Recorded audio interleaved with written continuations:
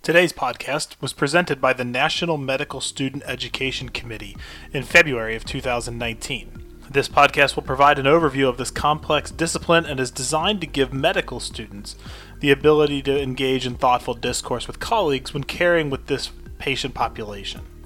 It also provided specific insight into the ways urology is emerging as a leading specialist in this discipline, paving the way for the optimization of lifelong care, including before and after surgical reconstruction. My name is Dr. Seth Cohen. This is a webinar entitled Urological Care Within Transgender Medicine, Overview of Core Knowledge. This is a presentation of the American Urological Association's Medical Student Education Committee. So we're excited to be able to present this innovative topic for all of you attending this evening, and we think you're going to learn a whole bunch. My name is Dr. Seth Cohen. So I work at an institution called City of Hope in Southern California. I've been the moderator of a few of these webinars now. It's a pleasure to be able to do this for you again. I'm going to introduce our panelists this evening before we get started. So we're very lucky to have four amazing panelists. One of our panelists is going to be Dr. Paulina Rayblatt. Dr. Rayblatt is the Chief of Service at the Department of Urology, Kaiser Permanente in Los Angeles. She's a graduate of the USC School of Medicine. She did her residency at USC, and she did a fellowship at USC as well. Another panelist is Dr. Li Zhao. So Dr. Zhao is an assistant professor within the Department of Urology at the NYU Langone Medical Center, and he's also co-director of the Transgender Reconstructive Surgery program there. Dr. Stanton Honig is a professor of clinical urology and the director of male reproductive health program and the male sexual medicine program, and also the director of the gender affirming surgery program at Yale. And Dr. Maurice Garcia is an associate clinical professor in residence at Cedars-Sinai Medical Center in Los Angeles, and he also directs the transgender surgery and health program at Cedars-Sinai. So without further ado, we're going to get started with our first topic of terminology and nomenclature. This first question is going to Dr. Paulina Rayblatt. Dr. Rayblatt, what is gender identity? Can you please answer that question for us? Gender identity and gender expression.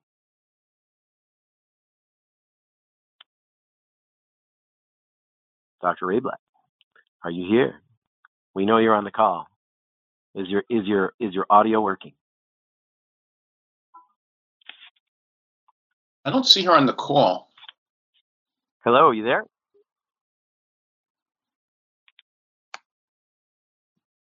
Okay, this is what we're going to do. We're going to give Dr. Rayblatt a chance to catch up and get her audio functioning. We're going to move forward a little bit and come back to her questions because she's got an excellent topic and we want you to be able to hear what she has to say. But we're going to come back to her, okay? So we're going to actually now move forth to the next topic, okay, which is going to be presented by Dr. Zhao. And that topic is the World Professional Association for Transgender Health WPATH Guidelines. Dr. Zhao, are you on the call? Yes. I hope everyone can hear me. Welcome. Thanks for being here. So we're going to get started with questions for you. So, Dr. Zhao, what is the World Professional Association for Transgender Health, WPATH? Sure. So it's a professional organization that helps create certain guidelines and care regarding based on the best available science and expert professional consensus regarding transgender health. It's made of many professionals, in primary care and urology and mental health. Great. And is this a body that's international from people all over the world, or is it localized to North America? The world would presume it's everywhere. Yes, it definitely is a worldwide organization, although there are subgroups such as USPATH, the United States Association, and EPATH, which is the European, that are subgroups within WPATH, but it's definitely a worldwide organization. Okay, great. All right, we're going to keep moving here. So could you please answer for us, what would the standards of care for transgender medicine look like? So the standard of care helps to provide clinical guidance regarding transgender and gender non-conforming people with pathways to achieve comfort with their identity. And it's based on the best available science as well as expert consensus. provides guidance regarding gynecologic, urologic care, hormonal, surgical management, and most agencies, such as the Department of Health and Human Services, which encompasses Medicare, Medicaid, and U.S. commercial insurances, the State Department, they would defer to the standard of care from WPATH for guidance regarding treatment. Gotcha. I see. Are these updated on at certain time intervals, or is this just kind of consensus opinion every few years? It's definitely updated every few years. Currently, the published is versions, the standard care version number 7, although we know the number 8 is being worked. And so, every 5 years or so, as new science comes out, there's new standard of care documentation. I see. And this is a standard of care that would be really understood by urologists, endocrinologists, all different specialties, not just one particular discipline per se, correct? Correct. Gotcha. Okay. All right, we'll keep moving here. Can you explain this diagram a little bit for us, what this means? Sure. So this diagram provides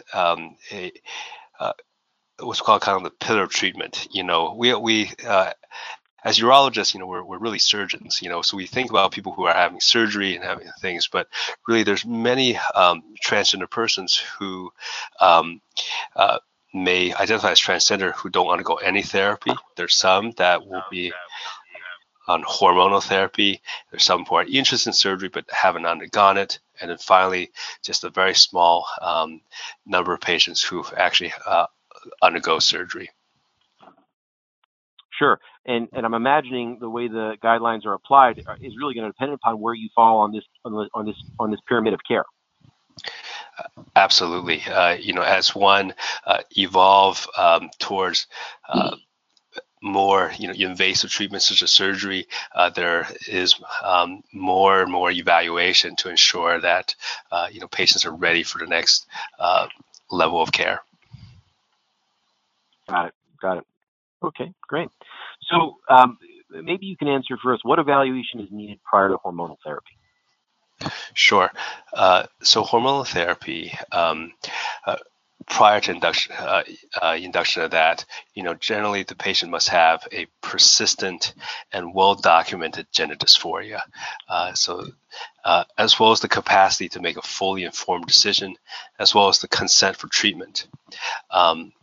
Age of majority in a given country is part of the standard of care as well, although there are certain discussions regarding if the patient is younger.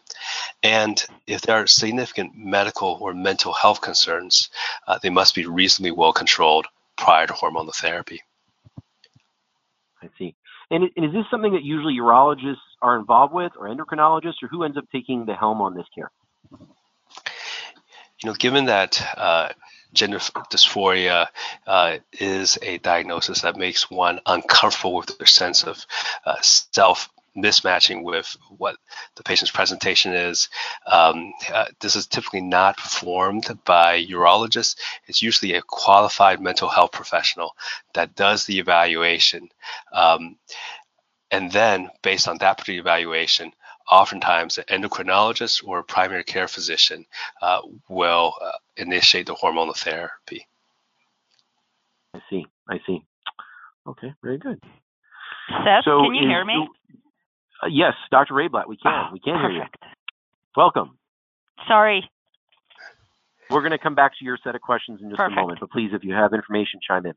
So Dr. Zhao, can you explain for us what this is talking about here with kind of referral for feminizing, masculinizing hormone therapy? Yes. So this essentially provides a better written version of what I've described, regarding, which patients should undergo feminizing and masculinizing hormonal therapy. Again, it's really a mental health evaluation. And upon that referral from a qualified mental health professional, then the patients can undergo feminizing or masculinizing hormonal therapy. Got it. Okay, excellent. Thank you. Okay, so understanding the WPATH guidelines, we've discussed the endocrinological evaluation. What about evaluation needed prior to surgery? How would we describe that? Sure. So the mental health evaluation that is performed prior to hormonal therapy is one that applies quite a bit with regarding surgery. We kind of think of surgery as one additional step beyond hormonal therapy, and so. Typically, the mental health professional has established their particular relationship with the patient, how the patient is affected by the absence of surgery. And there are different degrees of evaluations that's needed depending on the specific kind of surgery. So, for example, for orchiectomy or for complex genital surgery, we actually require two separate mental health referrals prior to any surgery, and the patient should also be living for 12 months in the desired gender role prior to complex reconstruction such as phalloplasty or vaginoplasty. So these are pretty strict criteria that we're talking about here. I mean, this is something that for people that are involved in comprehensive, gender confirmation centers, they're going to be aware of this information. They're going to be familiar with it, and would you say this is pretty standard for people to follow as far as for inclusion criteria? Absolutely. I think the goal of anyone who performs treatment for gender dysphoria, we want to minimize the possibility for a person to undergo a operative intervention that will produce regret. And so this isn't to serve as a gatekeeper way of preventing people from surgery. It's just to ensure that the patients are properly evaluated and that when they undergo surgery, they have the correct level of support. This has been an excellent discussion, Dr. Zhao. Thank you very much. We want you to continue to chime in as we talk to the rest of our colleagues here. We're going to go back in time a little bit to Dr. Rayblatt's presentation now that we have her on the phone. So let's go. We're going to rewind here a little bit. Okay. Back to terminology nomenclature. We skipped this for a moment. Dr. Rayblatt, welcome. So what is gender identity and gender expression? Hi. Thank you for waiting for me while I clear up my problem with the audio settings. So for gender identity, it's one's internal sense of one's gender and how it fits into societal categories, such as man, woman, or non-binary person. And a person's gender identity also may change over time. Gender expression is a presentation of one's gender identity through the action and appearance. I see. Okay, so this really impacts how you interact with someone right off the bat when you're seeing a patient for the first time, is understanding this, sounds like. That's correct. And gender expression is something that our brain perceives and also how we want to be perceived and how we want to get our personality or gender expressed. It also, gender expression can be fluid and separate from assigned sex at birth and a given gender identity. And so what is biological sex and what is sexual orientation? Very good. So biological sex, or we try to really try to avoid using phrases like biological male or biological female because it might not be accurate description of person's physical sex characteristics. But sex assigned at birth is a sex, male or female, assigned to a child at birth, most often based on the external anatomy. Sort of that part where the baby is born and you look and you say it's a boy, it's a girl. That can be also referred as birth sex or natal sex or biological sex or just sex. For sexual orientation is one sexual identity in terms of gender of people to whom one is attached or attracted, and it, as we know, can be heterosexual, homosexual, bisexual, and others. And it's a very distinct concept from gender. And if we move to our next slide, we can see kind of the idea. If we think about gender identity is sort of what we go to bed as versus sexual orientation as who we go to bed with. And those things are on a continuum. This is not a binary system. It's more of a fluid system, and people can fall on several different spots along the axis. And those things, again, are not fixed in sort of time and place and can be fluid throughout one's life. So, as someone I'm not in this specialty, obviously, this looks like a pretty complex diagram to kind of understand. When you're interacting with a patient for the first time, when they walk into your office, how do you address them?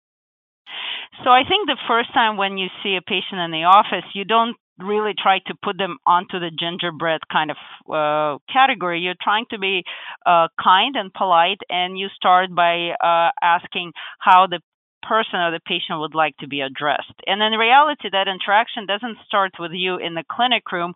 The patient interaction with your office or with the whole healthcare team starts at the check-in, right? The check-in, the nurse, that's where the first communication, and also that's the first impression that you make with this patient.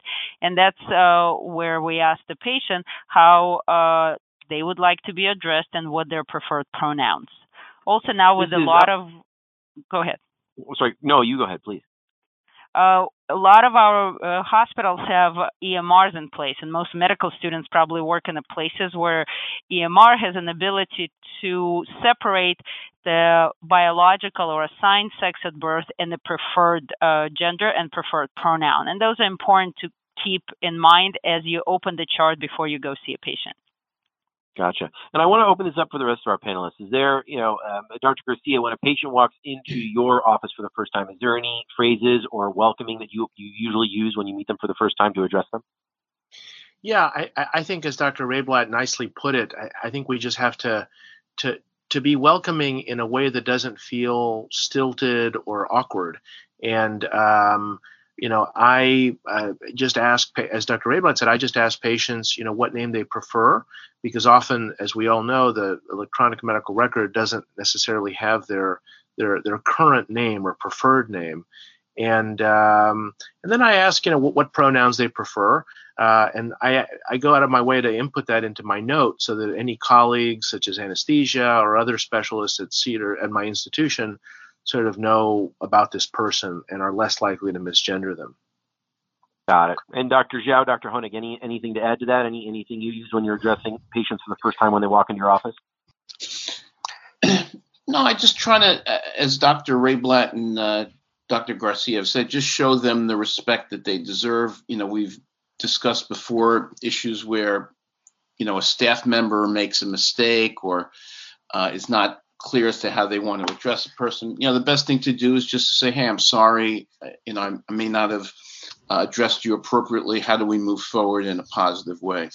And just try to be as matter of fact as possible, just to treat them like any other patient, which is what they really want, what patients really want. Sure, yeah. Certainly. I think just to try to, enter with kindness and understanding, and say that because many patients have had other kinds of misgendering things, episodes before, and so I think if you say that we're on the side where we just try to get things right for our overall health system, that's usually a very good start. Excellent. Okay, we're going to keep moving here with Dr. Rayblatt. So Dr. Rayblatt, we kind of just said this, so maybe we're going to skip it, but how do you address a patient or anyone if you're not sure? Let's say you don't know. Let's say the person walks in and you're like, honestly, I don't know. I mean, what's the sentence that you think would come out of your mouth? Is anything to add to what we just said, or should we keep moving? I think we can keep moving, but in general, I actually had a patient today who had a listed name and preferred name in a way that I really couldn't figure out. So I walked in and I said, I'm Dr. Rayblatt.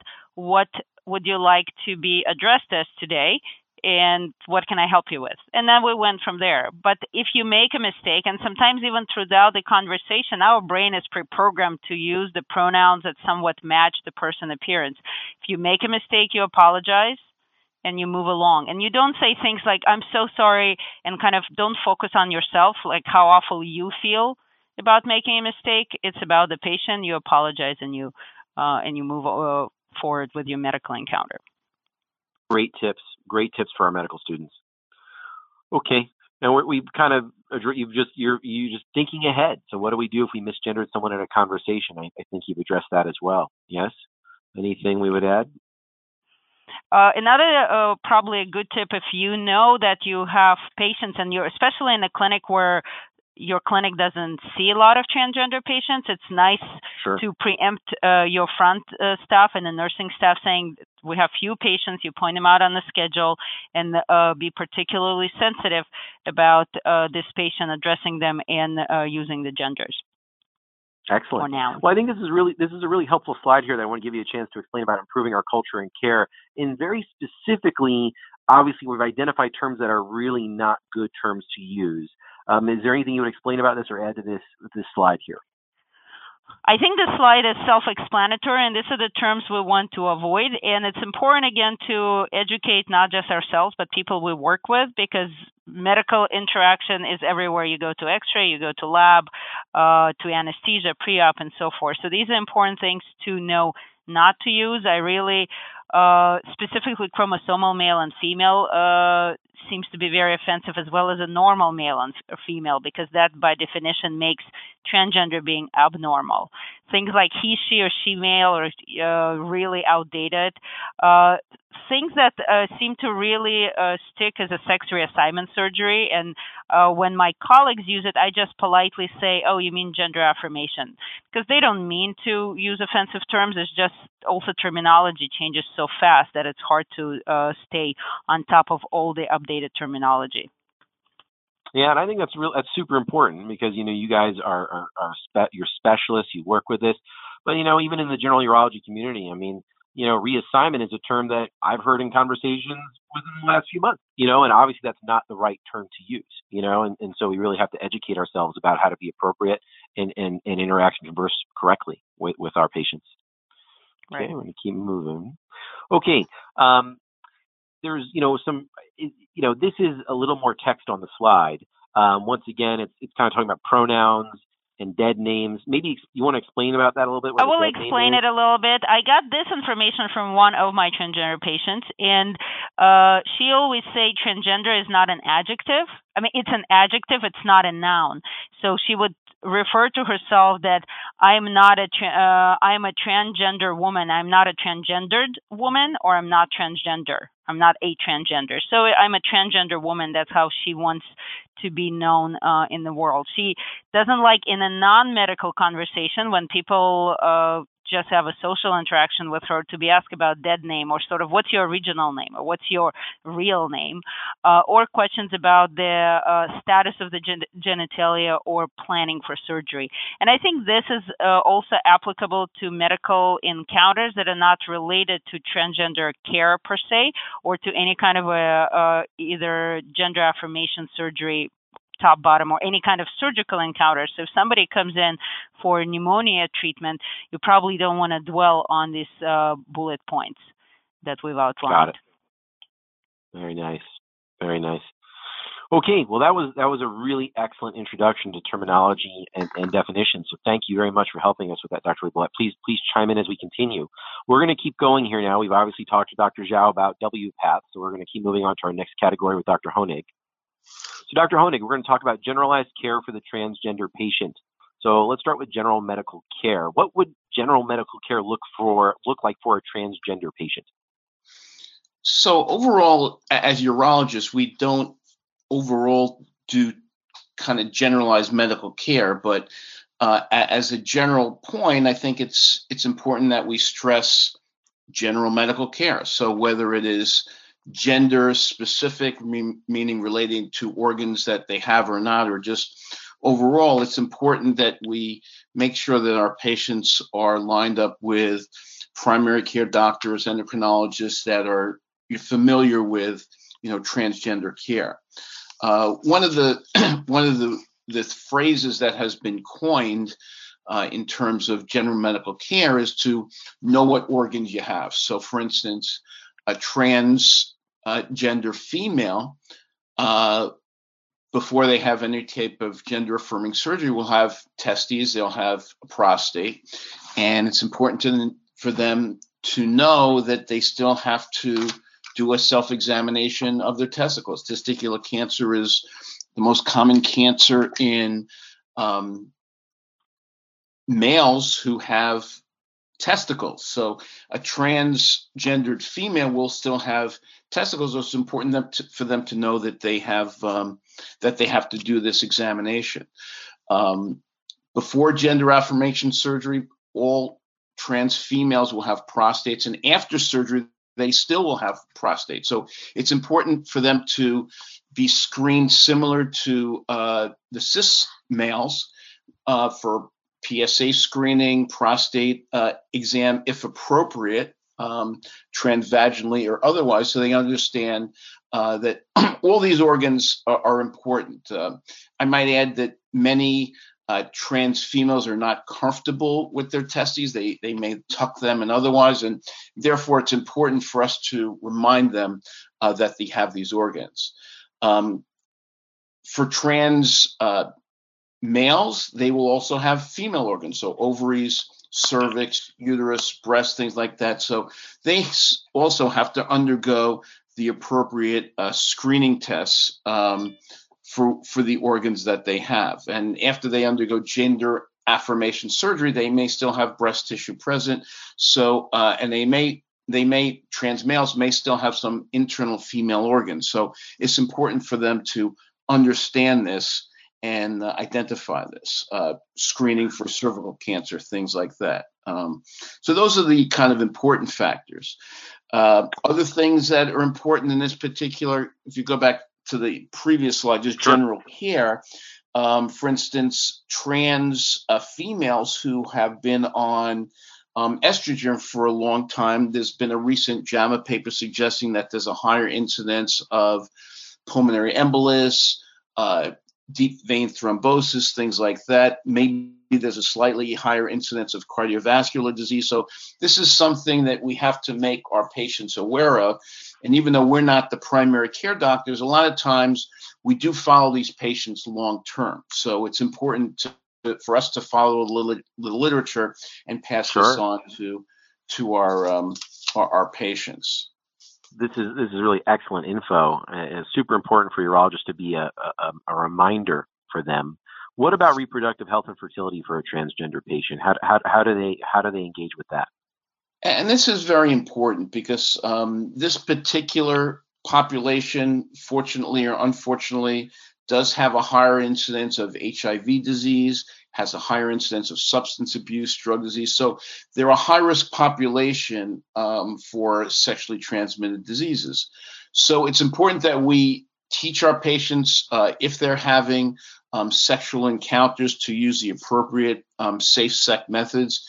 If they're having vaginal penetration with a phallus, to use condoms, and vice versa for patients who are having anal intercourse, to use the appropriate precautions to prevent sexually transmitted diseases. Trans men who are on testosterone, if they're not taking it regularly, can actually have breakthrough bleeding. And if they're having vaginal penetration, they can actually get pregnant. So we have to make them aware that non-compliance with testosterone could put them at risk for pregnancy. And it's not the type of thing that they will necessarily think of, but it is the type of thing that can come up and can potentially be an issue. Sure. Lastly, on this topic, one of the things that I'm very interested in is fertility preservation. And we try to address the issue of preserving your gametes, usually before they start estrogen therapy. So if you go to the next slide, this is an algorithm and this is for instance, male to female trans patients who are transitioning. The ideal way for patients to freeze sperm, for instance, would be to collect sperm before they're started on estrogen therapy. It's interesting that, as it turns out, only about 10% of adolescents are actually interested in freezing sperm. And we actually polled some of our patients over the last 3 years, and it turns out only about 10% even that come to our clinics who have already been on hormone therapy, who have transition socially, et cetera, only about 10% are interested in fertility preservation. So there's a kind of an algorithm that we go through. So if we try to get either the endocrinologist to have them consider freezing sperm before they start estrogen therapy. And if sperm is present, they can preserve it, and then they can move on to hormone transition. If they're unable to ejaculate or they're already on estrogen, either we can check their ejaculate on the estrogen, or we can stop their estrogen and they can see if they can ejaculate. But most trans women who are on estrogen typically don't want to go off that to preserve sperm. At that point, if patients are considering undergoing gender affirming surgery, we can actually, at the time of removing their male gametes, we can actually go in and retrieve sperm from the testicle. And it turns out that in about a quarter of patients, if you look at the testicles, they'll actually have sperm present. It's not clear why some do and some don't. Maybe they're not on, maybe they haven't been completely compliant with their estrogen or their their spironolactone, but about 25% will actually have sperm at the time of the testicle removal. So we can actually retrieve sperm at the time of gender affirming surgery if patients are still interested in this particular option. And it's something that we do in male reproduction on a regular basis for other conditions. Sure. Well, this is obviously super important for the care of transgender patients to be aware of this, and to have urologists involved it's extraordinarily necessary to facilitate that care. Let's move on to the mental health care aspect of transgender patient care. So, what can you tell us about that? Well, I think the important part from our standpoint and the urologist standpoint is just to try to integrate the mental health professionals that work with our patients. So we try as best as possible to get our patients to be seen preoperatively, perioperatively, and really in the early postoperative period, because they can undergo a sense of some level of depression in the postoperative period. So we try to, as much as possible, we have a social worker that works with our team who will try to coordinate the care with the patient's mental health professionals to get them back into a regular routine, so their transition, either with hormones or surgically, will be as easy as possible for them. I'd like to add something. We've established also the protocol that as we plan for the surgery for our patients, we make sure that upon discharge, everybody has an appointment with their home therapist within a week after discharge. So we have a social worker, just as Dr. Honig mentioned, to see patients every day in the hospital, and then within a week they will be able to reconnect with their original therapist.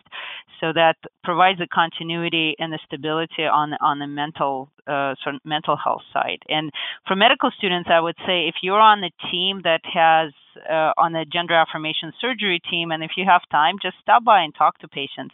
It is a pretty boring hospital stay, I would say, in the surgery, and there's a lot of downtime, and any company is usually welcome. Great point. Excellent point. Okay. Agree. Agreed from the others? Okay. Yeah. All right. So let's move on to sexuality metrics and exploring sexuality within transgender care. What can we say about this, Dr. Honig? Well, this is a very complicated issue because as a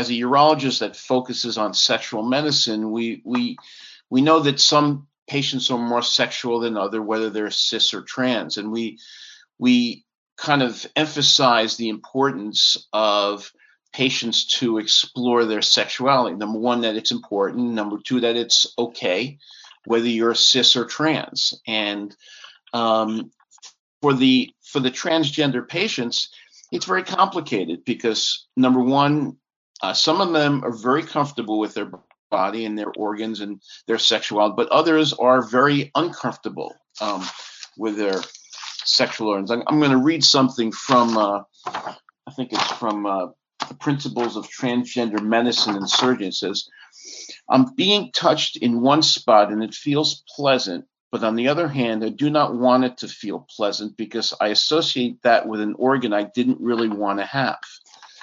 So I just found that to be a very interesting comment, where there's this dichotomy of pleasurable sexual experience with an organ that they are not comfortable with. So I know myself, Dr. Garcia, and I have spoken about this in detail, that it's important that we have patients explore their sexuality before they undergo surgery, and then in the early post-op period for them to start to explore their bodies as well, because there's a major change. You're changing a penis into a clitoris.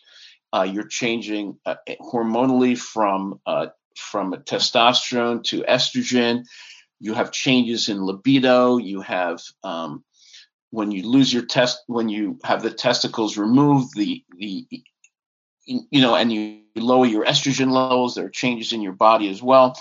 Patients may experience orgasms in different ways.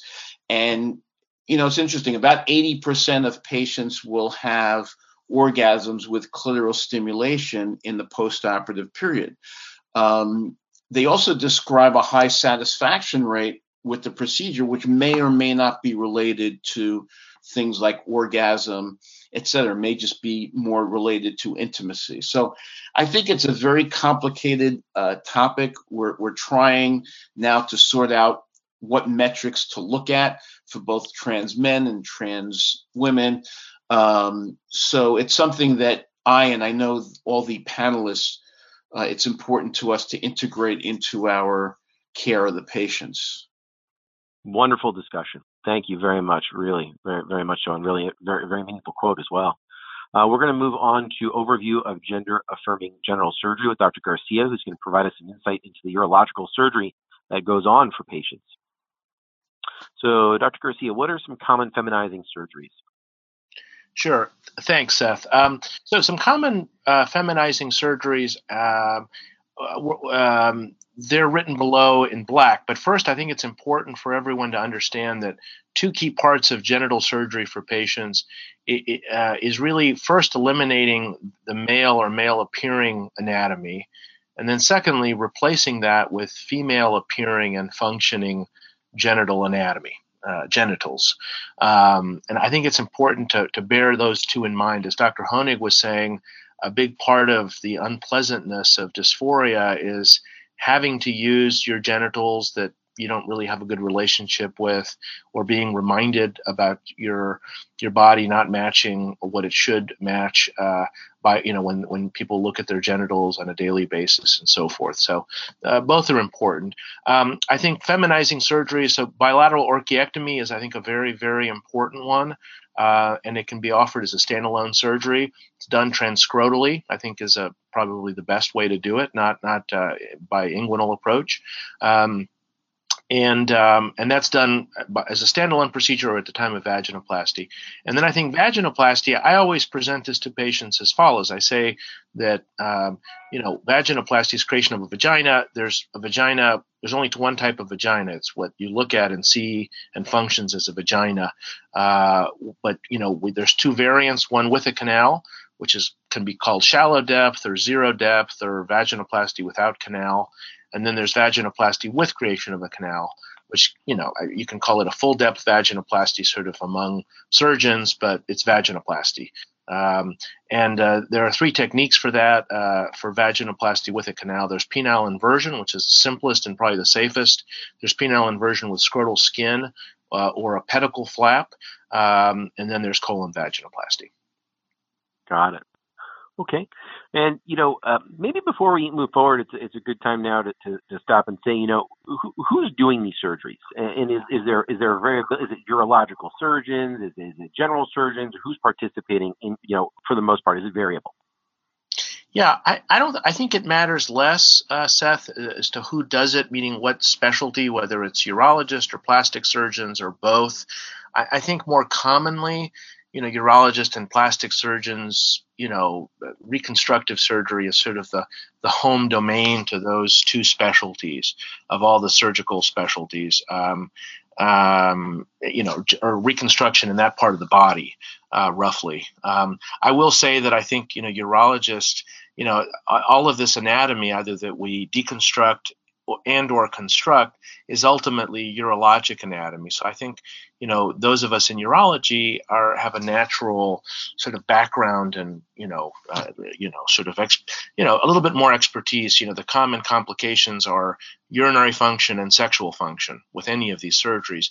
And those are two natural domains of urologists. So I think we'll find that those are the two specialties that most commonly do this, although there are some gynecologists out there that do it. I think it's a much smaller group and so forth. And generals, maybe some general surgeons, but less commonly. Gotcha.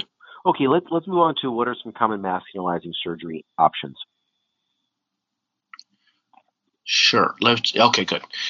So once again, I think it's important to, just like for the women, for men, it's really two things we're accomplishing with these surgeries. We're eliminating the anatomy that doesn't belong there, female appearing anatomy, and then creating male appearing and male functioning genitals. There's a missing S there. And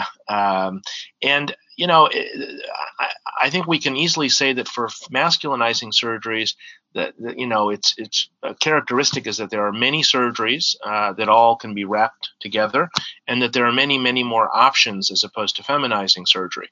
So metoidioplasty, in terms of making, it's easiest to understand this by sort of, viewing this around the construction of a penis. And the two options, the general options are metoidioplasty, which is creating a small micropenis using the person's native anatomy. So it's really their clitoris.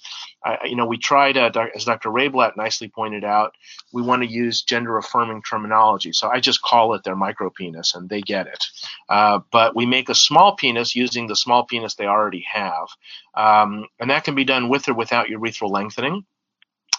We remove the labia minora and kind of free it up. It's like a bit of a cordie, so we make it a little bit longer, not much. And then we can make it with or without a urethra, and that surgery can be combined, as the other surgeries can, with hysterectomy, single ovary sparing or bilateral, single ovary removal or bilateral oophorectomy. There's a vagina sparing or with vaginectomy. So these are options men can choose from. I had a picture of a metoidioplasty that had the guy wanted to preserve his vaginal canal. That's not shown now, but that was up there before. There's complex scrotoplasty, so we take the labia majora and make a nice scrotum for them, and then later we can insert testicular prostheses. With metoidioplasty, there aren't male erectile devices for that anatomy, unfortunately. And then the other option is creating a full-size penis, and we call that phalloplasty, and that can be with or without urethral lengthening as well. And I think that generally breaks down to three general options. There's using the arm, a radial artery forearm flap, that's a free flap. It's based on the radial artery. And we make the penis and the urethra out of these single flaps. The second option is an anterior lateral thigh flap, which can be done as a free or a pedicled flap. And then lastly, there's using tummy skin, whether it's a midline suprapubic flap or sort of a lateral groin flap. And those are pedicle flaps. The suprapubic and groin flaps don't typically have sensation, so we can't make a urethra from those same flaps, although those patients can subsequently undergo radial artery urethroplasty, where we take a much smaller portion of the arm to make a neourethra and then put that in to the suprapubic phallus once it's healed. And those surgeries can also be combined with hysterectomy, single or bilateral ovary removing surgery, vaginectomy, scrotoplasty, and then very importantly, glandsplasty. And if you look on the right, we picked a picture of the same penis by the telltale snake there. The middle panel has the penis after first stage surgery, where we just make the penis and the urethra without a glans, and then the second one has the glandsplasty and the scrotoplasty done. And I should add that different surgeons do this, and some do it in 2 stages, some do it in 1 stage. I happen to do it in 2 stages, but there's variability there, and there's good arguments for both. Yeah, this is just superb reconstruction. I mean, really. We're going to keep moving here. This is just a really nice diagram of some of the flaps you've talked about briefly. Anything to touch here on these illustrations? Yeah, the vaginoplasty picture doesn't, it sort of gives the general idea of it. We're trying to focus on the skin that's used. And then, the others I think are self-explanatory. I would encourage the students in attendance tonight to look at the AUA updates. These diagrams are all from that, and they're discussed nicely in there. The last one is an inflatable penile prosthesis. Many surgeons do a single cylinder. I prefer inflatable over malleable, and then we have to wrap it in Dacron or some material to anchor the prosthesis to the body so that it doesn't just sort of float around and erode out. But again, all this is discussed nicely in the AUA updates. Great. Okay. Can you describe some general complication profiles of the domains of gender-affirming surgery?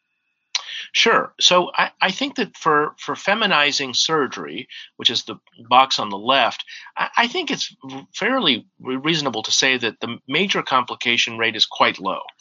The most dreaded and feared complication is a rectal injury. From the literature, it's anywhere from 2 or 1% to 5%. It happens apparently, and people deal with it. We deal with it, fix it, and move on. But I think the incidence is overall quite low. There's urethral injury, which I think is quite low. What can happen maybe more commonly, I don't think we have solid numbers on this, but sometimes people can lose part of their vaginal depth. So whatever flaps were used in there, whether they were grafts or part of the flap, cannot survive. I think these are fairly uncommon. It's fair to say that. There are minor complications, but I think it's better to not call them complications. They're just part of surgery. Sure. Many patients get granulation tissue down there, and we deal with it fine, and it goes away. There's dehiscence, sprayed urinary stream. These are less common, or these are more common, but they're easily dealable with. And then for masculinizing surgery, that's where we see more complications. Typically, it's the urinary tract, urethral strictures, fistulas, and then penile prosthetics, I think, in this population can be associated with a lot of complications. I think it's technique-driven. But it's important to remember the item in yellow that overall, even for patients that have suffered many horrible complications, if you ask them, do you regret having started to transition with surgery, it's extremely rare, in my experience, for people to say they regret having tried to have surgery. Yes, people regret complications, but they don't regret doing something that they just feel they very naturally had to do. So that's important. Sure. And so I'd like to add something really quick to the prior slide.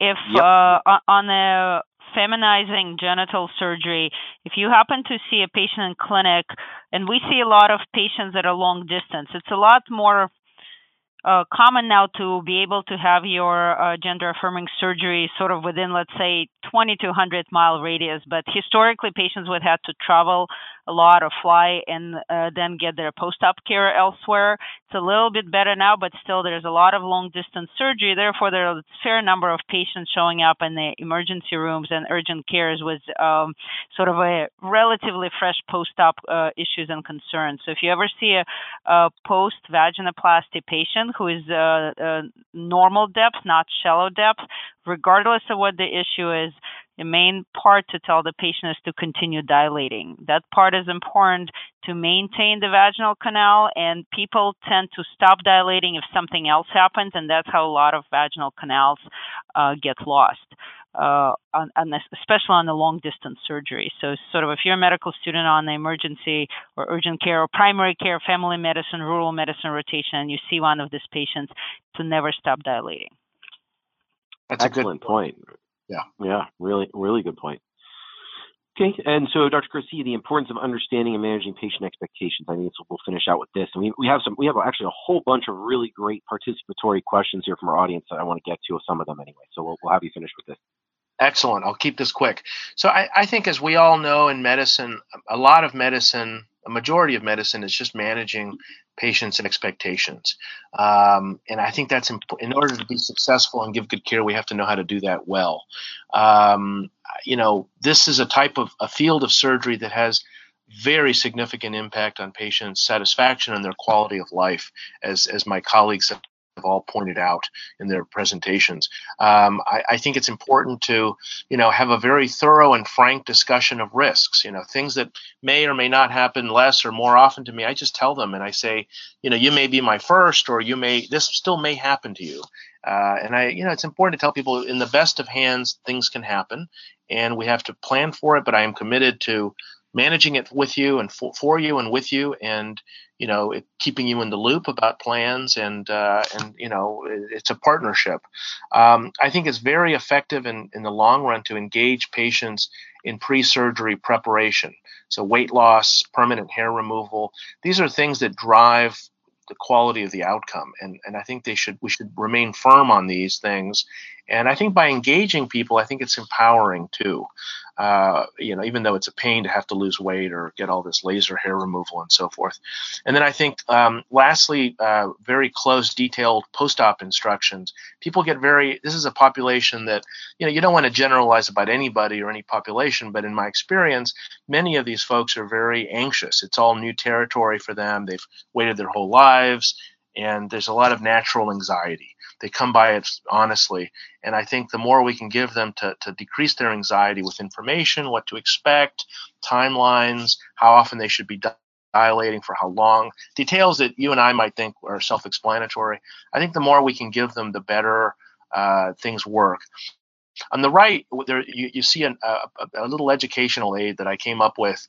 And it's a panel of plaster casts of cisgendered vaginas.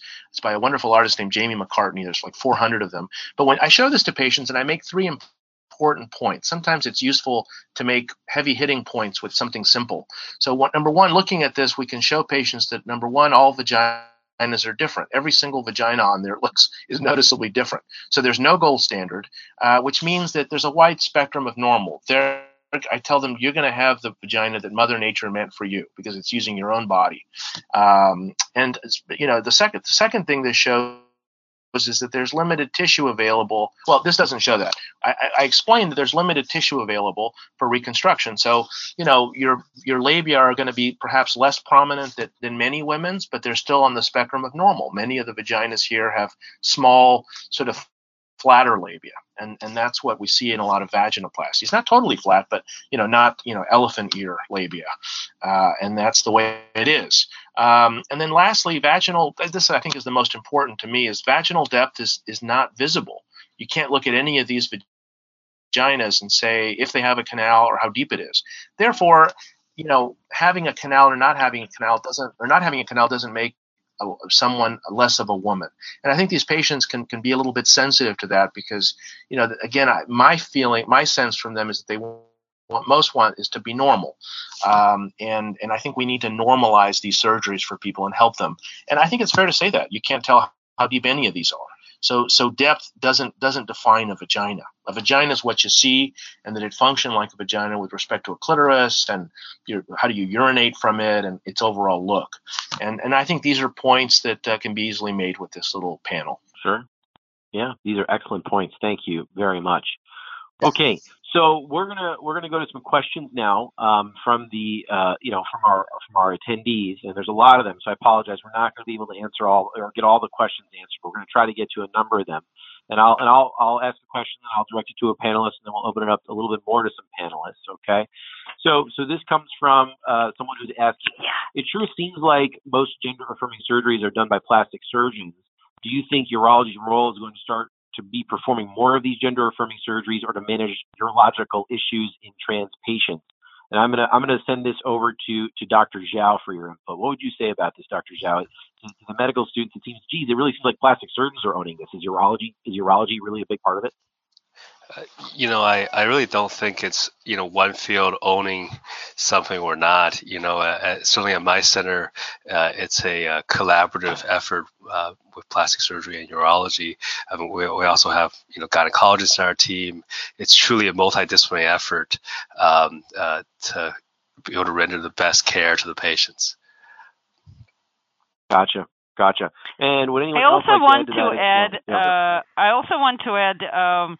that it's not just collaborative. The complications also go both ways, and as Dr. Garcia pointed out, the complications of phalloplasties are predominantly urological, and they and as much as it appears that plastic surgeons are owning it, they're not. If you talk to almost every plastic surgeon out there who is performing the surgery, he or she has a collaborator in the urology field. It's just how the structures are built and how the teams are built. We have a team that's more of a 50-50 team, but every transgender surgery center has a little bit of a different setup. It's a huge urological component, and it's up to you somewhat to decide who is a driving force at any given setting.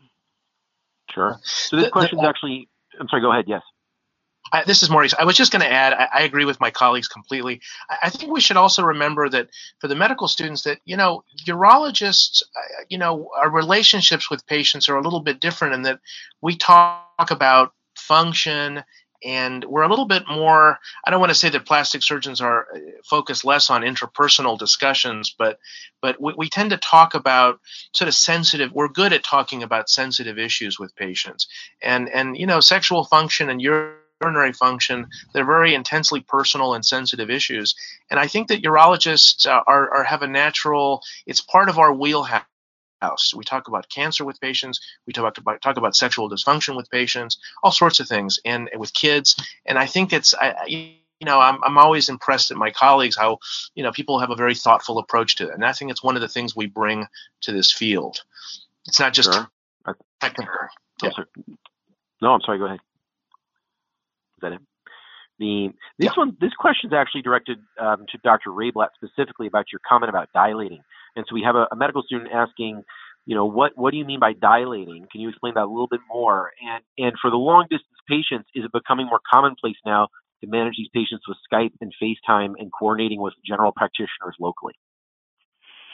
Oh, excellent question. There are two separate questions. I'll take the second one. It's simpler. The simple answer is yes. We do a lot of video visits for our patients, specifically sort of checks getting ready for surgery, and after they get out of the acute part of the surgery, after 3 to 6 months post-op, we do a lot of video visits, and it's probably becoming more and more prominent. So back to dilating, as Dr. Garcia was describing kind of what the feminizing surgery is, the space is being made in a sort of a it's a potential space. If you think through your Netter pictures, the space between the prostate and the rectum is the space where the neovagina will lie. And this is not a real space, but it's a potential space that we create during vaginoplasty surgery. As we create the space and dilate it, then that space gets lined by either just penile skin, combination of penile scrotal skin, or it's lined with a piece of the intestine. If you use the skin, penile or combination of penile scrotal skin, and just leave it there, sort of the body tends to kind of collapse that area, and the vaginal depth and the whole vaginal vault will be lost. So the protocol for all vaginoplasties is to start dilating, and there are special dilators that are made specifically for post-vaginoplasties that patients start dilating about 5 to 7 days after surgery, and we all have a little bit different protocols. But conceptually, they start dilating as something that's about maybe an inch across in diameter and about, I would say, 10 to 12 inches long. And we teach the patients how to dilate right after that week after surgery. And they start with frequent dilations about 4 times a day. That slowly becomes a once-a-day dilation, and the size of dilators goes up as time progresses. Once sort of everything is said and done and healed about a year after surgery, we tell patients to continue dilating about once a day. Some surgeons say you can go down to once a week or stop dilating. In acute postoperative period, in the first 6 months, especially if there are some complications, dilation is a key part to maintaining the vaginal vault. Gotcha. Does that answer this person's question? Do we have a way to get feedback? I think it I think it comprehensively does. We're gonna go another 15 minutes here because there are just so many questions people are putting out there. We want to try to get to them. So we're gonna go to 9:15 EST, 6:15 PST. So this question's for Dr. Honig. Okay, this is a very interesting question. It goes back to just kind of interacting with those we're providing care for. And this person would like to know what the panelists think about not calling people with gender dysphoria as quote unquote patients, since they are not sick. Should we really change the way we're approaching them and treat them more so as individuals? And so, Dr. Honig, how would you respond to that statement? Well, I mean, everyone who comes in, I think you have to really consider a patient. I mean, if someone's coming in for some kind of reconstructive procedure, I think that they're all our patients. I think the real question is, how do you describe their condition? And, I think that we try as best to categorize it not as being quote unquote abnormal. We try to describe it as just a variant of normal. So I think it's a matter of how you present yourself to the patient, how you talk to a patient. And I think that as long as we treat it as a transition, which it is, whether it's hormonal, surgical, or otherwise, I don't really think of it as I think of it as I don't know what the appropriate term is. But for instance, we had a protocol collecting tissue from our cancer patients, and it was linked under malignant and benign disease. And to collect tissue, I felt it wasn't really appropriate to put it under even benign disease. It's not a disease. It's a condition, etc. So we got a different IRB that really was addressing just a different type of protocol. So I think you just have to be sensitive to how you address it, and overall just show respect to the patient. Sure. But sure, I think this medical student or this person has a good point. When people go see their mental health therapist, they're called clients, they're not called patients. Probably in surgical practice, it's hard to justify not calling people patients. I mean, what else would we call them? Visitors. But I think the point is very important. I had an idea when we were done with surgery, do I remove gender dysphoria from the diagnosis list? Right? If the person transitioned and got all the surgeries the person wanted, should we remove the gender dysphoria because we, in theory, cured the gender dysphoria? And that is, I think we just don't know the right answers for this yet. Yeah, sure. This is Maurice. I agree with those points, and I would go further and say, what client doesn't capture, but patient does, is also the two-way relationship. It's not just that the patient is the patient, but that the patient and the physician or the care provider, we each have our own roles, and we're supposed to work together. And I prefer patient for that reason, because I want to be their provider and their partner in their care, not just their service provider. You know what I mean? So, subtle point. Very good discussion. Very good. And this is probably not a question we're going to have a definitive answer for this evening, but it shows, to me, it demonstrates how much you guys care. Obviously, each and every one of you cares so very much about those you're providing this beautiful opportunity for. And it really speaks to the kind of people that go into this field. And I'm gonna shout out urology and say the fantastic urologists you all are and the care you're providing. We're gonna go to the next question here. We're gonna direct this back to Dr. Zhao. So we have someone asking, how does one get training in gender affirmation surgery doing a urology track residency? How does one go about that? That's a great question. It's certainly in the past it was very hard to be trained specifically. I think the basic understandings of anatomy and physiology that we deal with as urology residency is critical. And then after that, generally one does fellowship training in reconstruction, various forms. There are definitely programs now that have specific training in gender affirming surgery. There are several fellowships around the country, including one at my institution at NYU. I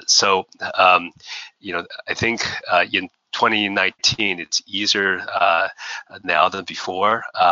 In the past, many of us have learned how to do this, principally through travel to, other centers of excellence, perhaps other countries. What people do is reviewing, just the kind of the textbooks and things like that. But now there are formal training programs. Got it. Okay, Dr. Garcia, question for you. Could you just give kind of a general overview of just what post-op care looks like? How many days are they typically in the hospital? How many drains do they have? They're in the hospital for a few days, right? Yeah, so it depends on what surgery we're talking about. Let's say vaginoplasty is probably the most common genital gender-affirming surgery. So if they have this surgery without a vaginal canal, then and again, I should also emphasize different people do things differently, and I'm not going to say the way I do things is the gold standard. It's the way I do things. But in my practice, I keep patients. They go home on sometimes post-op day 3, sometimes post-op day 4 after a shallow depth vaginoplasty. I send them home with their catheter because the urethral, anastomosis and so forth the introitus is not sufficiently well healed, and that's about it. They're on bed rest, for at least a couple of days after shallow depth. They don't have a canal, so it's a little less critical. But that's their hospital stay. I think it's important. I have never sent a patient to the ICU in my years of practice, male or trans man or woman. So they get ward level care. I think it's important to have a ward that's prepared to take care of our patients, but they go to ward. And then if they have a vaginal canal created, there you have a canal you don't want to move a lot. I leave them, and I think all my other colleagues do, we leave them packed with something in the vaginal canal, and then some modicum of bed rest. I keep my patients in bed after vaginoplasty with a canal for 4.5 to 5 days, and then I get them to ambulating. And on the 5th day or so, I remove the packings and the dressings.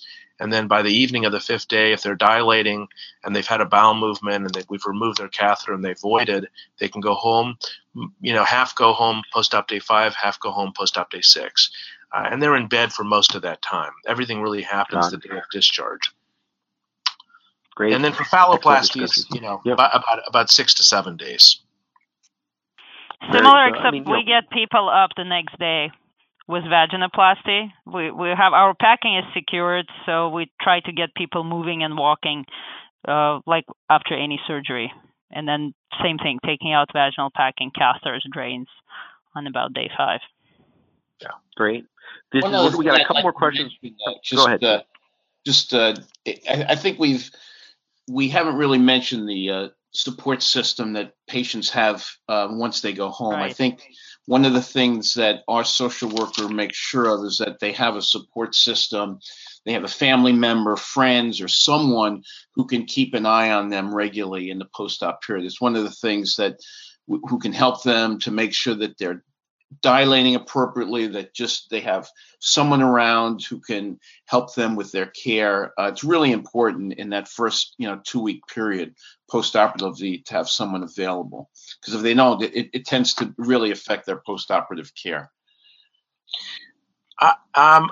I would add and I think Dr. Rayblatt pointed out that people do things differently in terms of ambulation.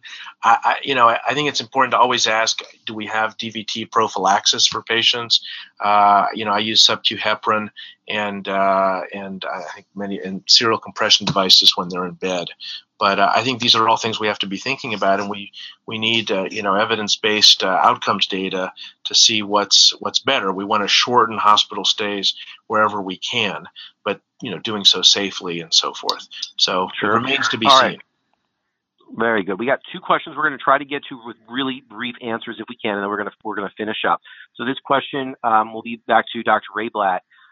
When you ask for pronouns, do you introduce yourself with a pronoun as well? Do you use pronouns to describe yourself when interacting with the patient? That's a good question. I wear a pin. I wear a WPATH pin that says pronoun she, her. So I think that kind of opens a conversation. I also have sort of things in the office, both in the waiting room and the office, that makes it obvious that this is a sort of a gender fluid and gender friendly space. All our bathrooms are sort of singular bathroom for all genders. So I think that kind of introduces the our clinic space. But I introduce myself as Dr. Paulina Rayblatt, and I have a pin on my coat. Got it. Okay, thank you. Next question. For those that may live in remote areas or even on the border of the U.S. and Mexico, let's say, where there's not a lot of specialty care access, is there a reference you could point out for a provider, a primary provider, to use when interacting with patients that have received gender transitioning surgery? And so maybe Dr. Honig, was there anything you would point out? Is there a reference patients or primary care doctors could use? A reference? I don't understand the question. I'm sorry. Well, they're looking for a resource. I mean, if you're a primary care doctor or a family medicine doctor and you're seeing patients that have perhaps had surgery within a short period of time and you don't have access to specialty care right nearby, where would they go to get information off? I mean, is there a journal or a book or something they could access that would be helpful for them? Well, that's one of the things that we're working on at the AUA. We're working on educational materials to educate local urologists as to how to manage standard postoperative gender-affirming surgery-related issues. I mean, the same thing is true as primary care. I would say that the best thing to do is just to call the doctor, because most of us are, would be more than willing to speak to someone who's willing to take care of one of our patients locally as opposed to having them travel far away. So I'd say most of us are approachable and easily will be able to answer questions and talk to their local urologist or otherwise. Another, if the person is looking for more of a general question or information, their WPATH is an organization. You can join their web list, and that's it. People use it as a bulletin board of asking general questions. There's also a Facebook group of physicians working in transgender communities, and you can and people post a lot of questions there and get answers from experts. And also people post sort of like, my patient is moving to X, Y, and Z. Do you know anyone transgender friendly there? And you get a ton of referrals that way. I would add, though, that I think it's a responsibility of surgeons, if we take on a patient that we know lives in a remote area, I think it's our responsibility to make sure that patient always has at least one direct access to someone, and that's us. So, right. So, and I think I'm sure my colleagues agree. We should be reachable. Not everyone. There's pros and cons to giving out your phone number, and I drill it into my patients. Only use this for emergencies. But if you're in an ER, day or night, call me and just tell the doctor they can call me directly, and we can sort it out quickly. Because I think it's that's a good way of saving people from potentially disastrous situations, and if we owe it to them. If we're going to operate on them, I think we kind of have to do that, in addition to all the good ideas that my colleagues just outlined. Great. This is our last question, and I apologize to the attendees. We're not going to get to all of them. This goes back to something Dr. Zhao was talking about, but I'll just open it up briefly to the panel. We'll try to answer quickly. What does it mean for a patient to be living full-time in the desired role for 12 months? Who judges this, especially if it's unsafe for that person to quote-unquote be out? Dr. Zhao, want to take a shot at that? Sure. I think this is one of the criterion for genital surgery. And so, the person that this is part of the mental health referral prior to surgery. And so when we say that the patient is has lived in that gender role, what it means essentially is they use the pronouns, the gender role that is desired. They have adapted the name. I think the overall goal of this is that it should be someone who,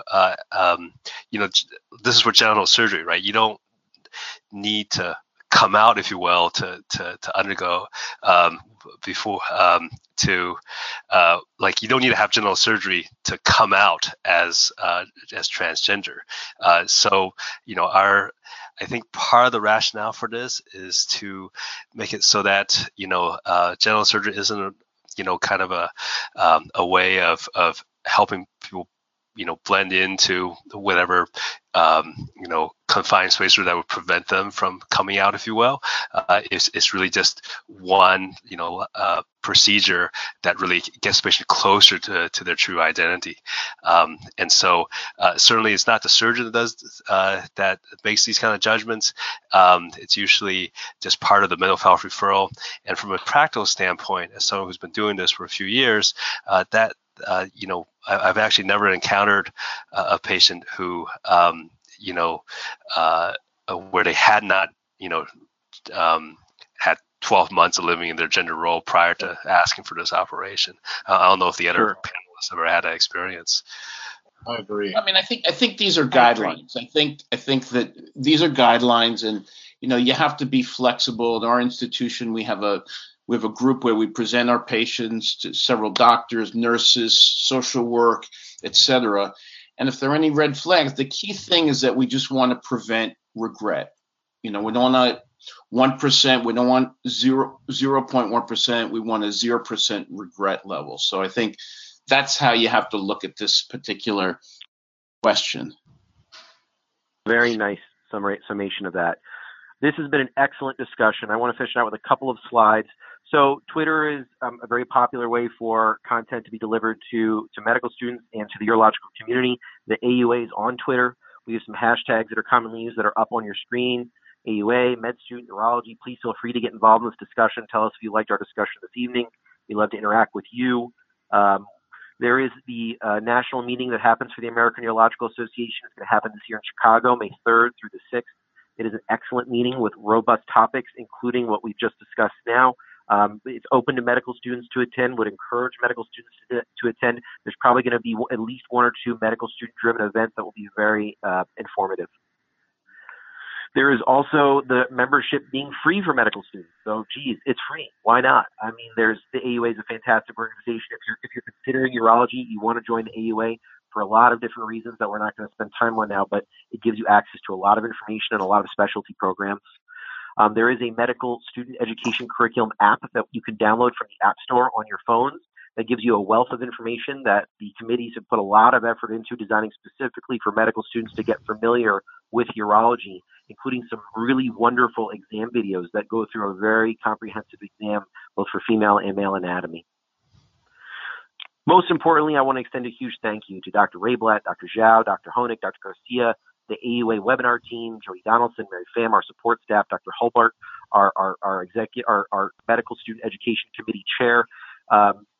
This panelists have been fantastic. Thank you so much for delivering on your time and your effort to make this educational for the medical students. Once again, I'm sorry we couldn't get to all the questions. There will be a webinar version that is archived on the AUA website for you to go back to and watch if you missed some of the information this evening. If you came in late, we would encourage you to do that. Give us a few days to get that up. But once again, a huge thank you to Dr. Rayblatt, Dr. Zhao, Dr. Honig, and Dr. Garcia for demonstrating how much you care about your patients and the wonderful expertise you have. So with that, I want to say a good night. Thank you for spending time with us. We really appreciate it. And we look forward to interacting with you in the future as well. Thank you, everybody. Thank you very much.